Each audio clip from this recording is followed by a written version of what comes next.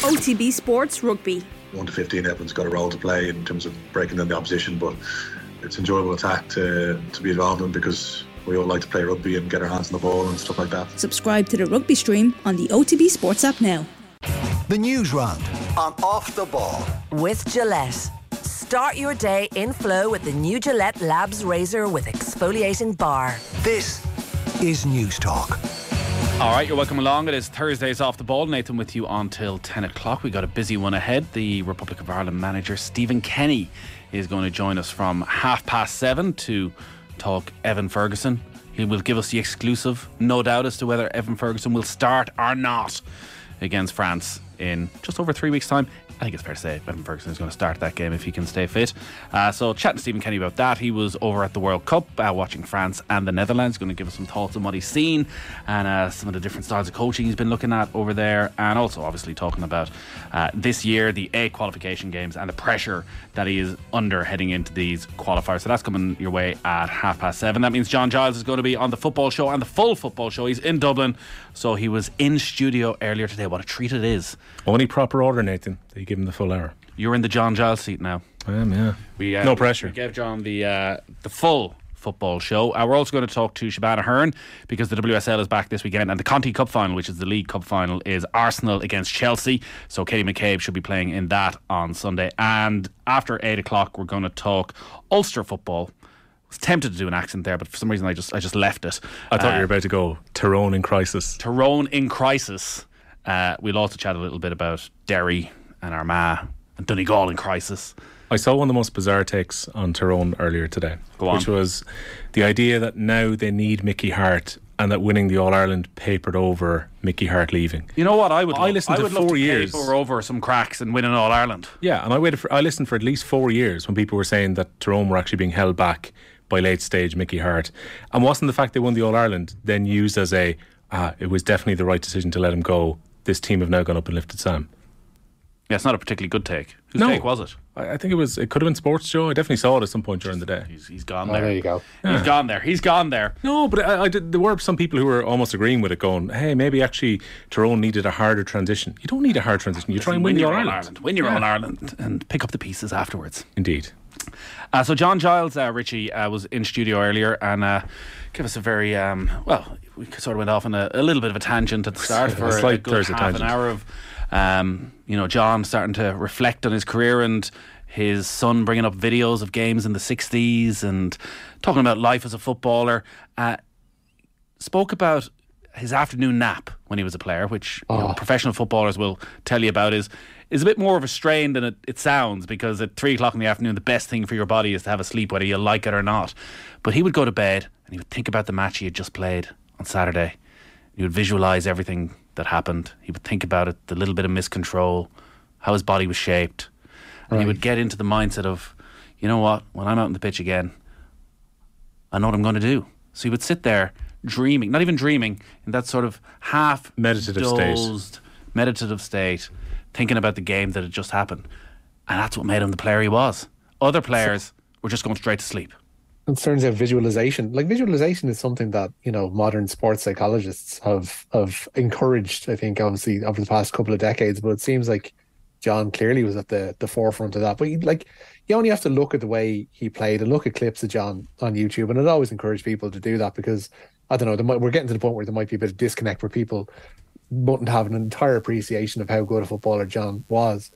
To look at the way he played the game, and there was a calmness about the way he was able to pass the ball around the pitch that suggested that he had done a lot of work as regards visualization and what he'd done wrong in previous games and how players moved and how players reacted to certain movements.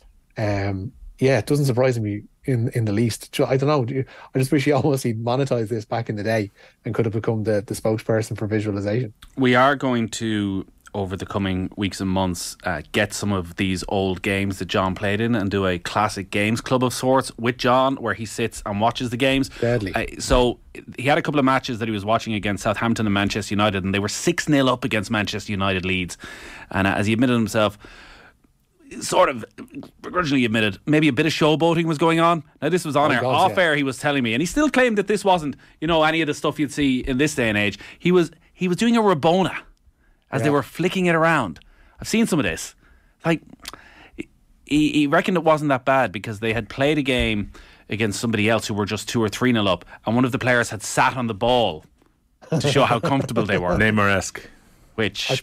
I think it was the Southampton game I've seen where they're absolutely taking the mickey out of them. It's like whatever people would have thought about Anthony in that clip from earlier on in the season, what Leeds were up to as an entire team in that game against Southampton would have had the more gammony presenters of this world like absolutely puce with rage with the way they were carrying on the pitch. Getting paid to have naps and play football, you're basically being paid a fortune to be an adult child. What a life. Yeah. Yes, that is being a professional sports person. Stephen Hunt wrote an article in the Sunday Indo, must be 4 or 5 years ago at this stage, talking about this and talking about GAA players saying that they're practically professional, and he was going into the mundaneness of actually being a professional and not being able to do anything and not being able to go out ever and having to go home at 2 o'clock in the afternoon and have a nap, and the best thing for your career to be to just lie on the couch. It sounded terrible. It came across, I remember at the time he was getting a lot of stick, that it was a real dig at GAA players, where actually it was just being a proper professional sometimes means doing nothing. Did you read John Kiley's interview today in the Irish Examiner? No. So they're going to Portugal, the Limerick hurlers, for a 5-day training camp on the break week in the hurling, and he was making the point that they actually get more done in that 5 days than they do across a few weeks, because he was saying that obviously you're very limited with the contact you have with the players. They've got jobs, you need to give them time to recover, while if you can do sessions and then actually give them proper rest and recovery, then do your analysis while you're away, and when the pitch is available all the time in a warm weather place, he said professionals, not that they have it any easier, but he's just saying that is the biggest difference between being an amateur and being a professional, is you don't have that much contact and you don't have a recovery that can be monitored properly by your backroom team, because these guys have just got normal jobs. Mick says it was Southampton. They won 7-0. Yeah, so there was 2 games. There was a Southampton game and then there was a Manchester United game that they also hammered United in. So we're going to watch them back with John and critique his performance. He'll critique himself more. What than happened there, John? Could be a dangerous position to find myself in. I'd be interested to see his opinion on some of his teammates, given what he said about a couple of them before. Yeah, so let's find games that they win quite comfortably. Yeah, for no goalkeeping errors, please. For all our sakes. Can't libel the dead, Richie. You got to always remember that. That's true. Still no, it's not pretty. The Newsround is in association with Gillette Labs. Get the ultimate shave or your money back. Neon Night Edition available now. So where are we starting on the Newsround, Richie? The Aviva forwards coach Paul O'Connell says Ireland's injury concerns should ease by the time they face Scotland next week. James Lowe, Gary Ringrose, Stuart McCloskey and Cian Healy all set out the bulk of today's open training session at the Aviva Stadium. O'Connell believes all 4 should be fit for the Six Nations trip to Murrayfield. The forwards coach also says they won't be making any special provisions for one of the world's most informed players in Finn Russell. He's an excellent player, and you probably have to accept he might catch you once or twice. That's part and parcel of the game. I think for us, defensively, we've been happy with a lot of the work we've been doing. There's been a few missed tackles, which has frustrated us. But by and large, what we've been chasing as a defensive team, we've managed to achieve. And it's about continuing on with that next week and not necessarily focusing on any individual players. I think you have to have certain principles in place in terms of how you defend. If you start cramming in a week because one particular player is playing, I think that leaves you in a bad place, and we won't be doing that. But there's no doubt when we train next week, we'll probably get the opposition out half to threaten the line a little bit more. And play a little bit like Finn Russell does, but we've got to stick to our principles and defend as we've been doing. So Lowe, Ringrose, McCluskey, Healy. Slight concern? It's a lengthy injury list, isn't it? They've been dealing with it throughout the Six Nations, though. Even going back to the 2 players having to cry out a couple of hours before the game in Cardiff, they've just had to deal with it. And this is the first involvement we're going to see from a Lions starting centre in Robbie Henshaw, who's likely to play at 13 if Gary Ringrose's calf issue continues into next week. We were kind of pondering last night with Jerry and Andy, would Bundy Aki go into that 13 position if Henshaw's not ready? But he seems to be back training now a bit longer than just the open training session here, so he should be in contention for next week. So it's going to be reshuffled a little bit. I wonder, when I hear Paul O'Connell say there as well, who's going to stand in and pretend to be Finn Russell in training? I'm not sure if Ireland have an out. It sounds like a fun job, though, doesn't it?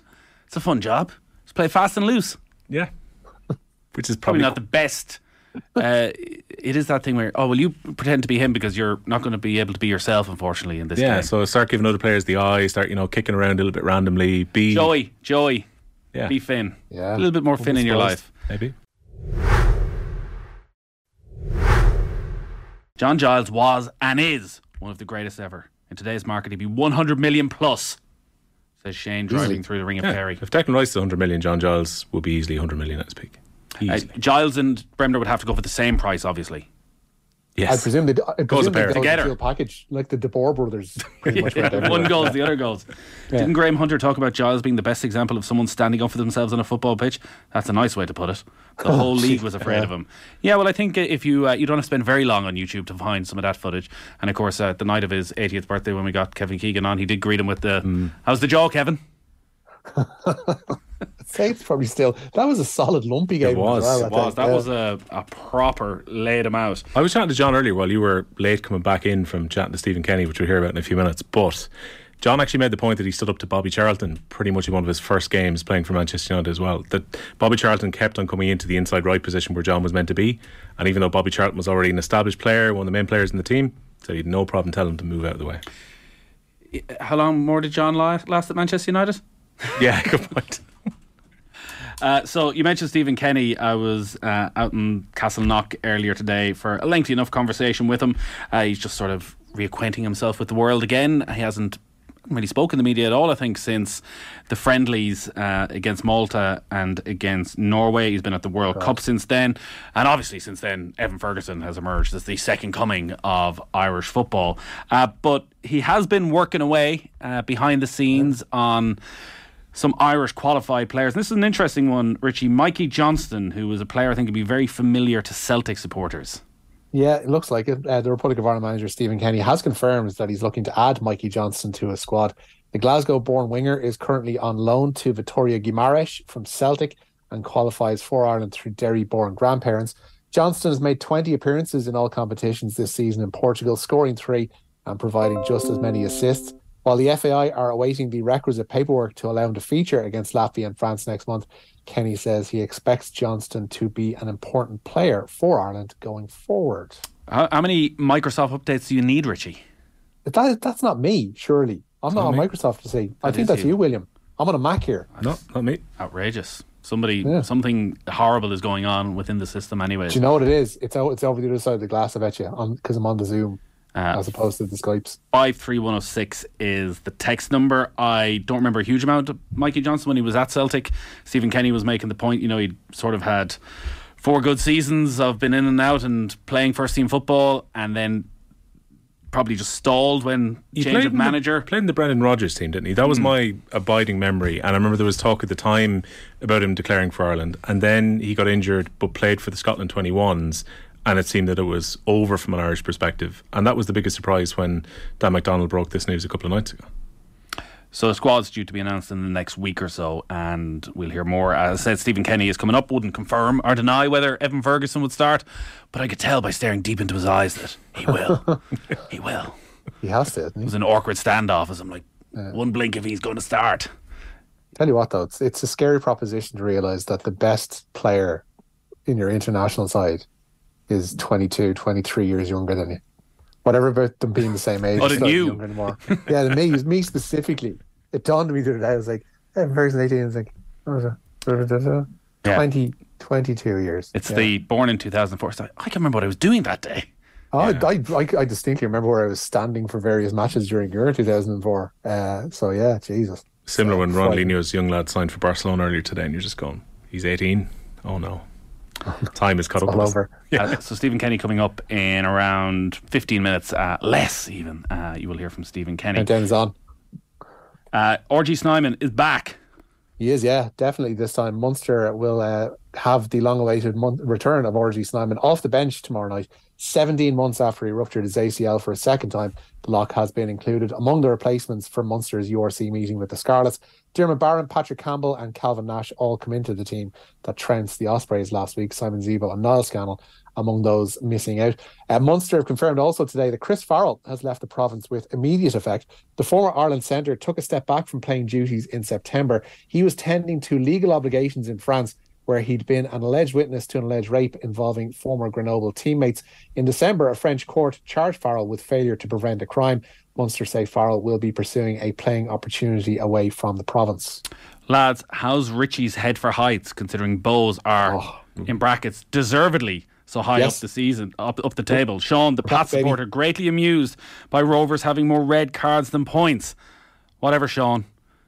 Over 7,200 tickets sold in Tallaght tomorrow night. Rovers against Derry, title decider already 3 games in. I like that you fully bought into Rovers fan. And you might get a game in defence, Nathan. Well, listen, if their centre halves could stop getting sent off, so they're going to be missing their 3 first choice centre halves tomorrow, which is not ideal. Any word on whether Sean Hoare's fit?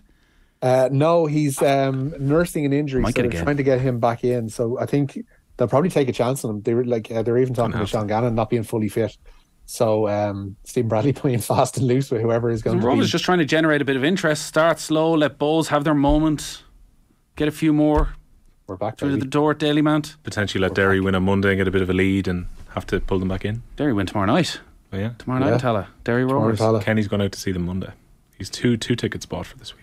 Kenny's going out to see Shamrock Rovers on Monday? No. He wants to see Derry on Monday against UCD. Okay. And I think he's managed to get a ticket for Shells. He was talking about how difficult it was to get a ticket, but he's pulled one out of the bag. Kenny, I presume, isn't the type who would just text Duffer. No, he said he was on his computer, literally trying to get tickets. Come on, Kenny. Come on. Surely we can get a Kenny Cunningham pass. Honestly, surely his face just gets him in. Is he trying to get tickets for Belfield?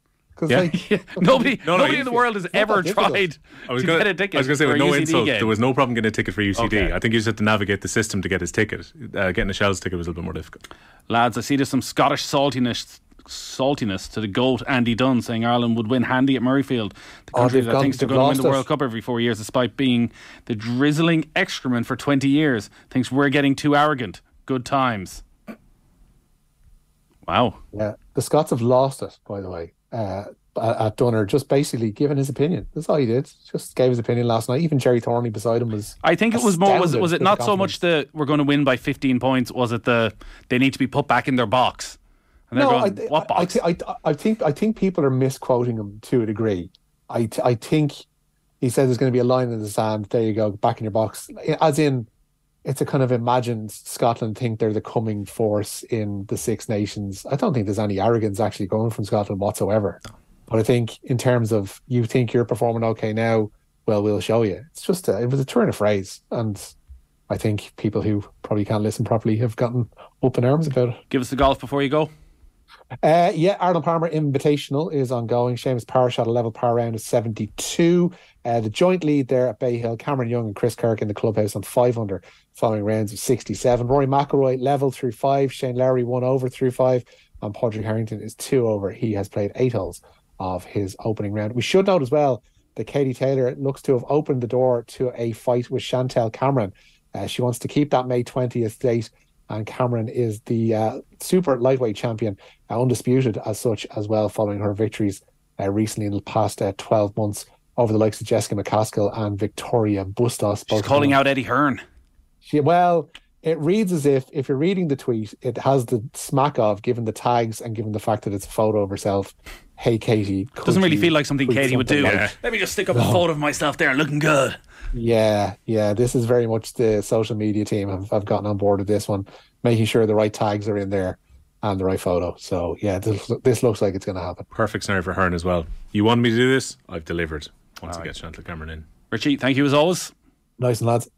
Will, we shall talk to you later on in the show. The Newsround on Off the Ball. With Gillette. Start your day in flow with the new Gillette Labs razor with exfoliating bar. This is News Talk.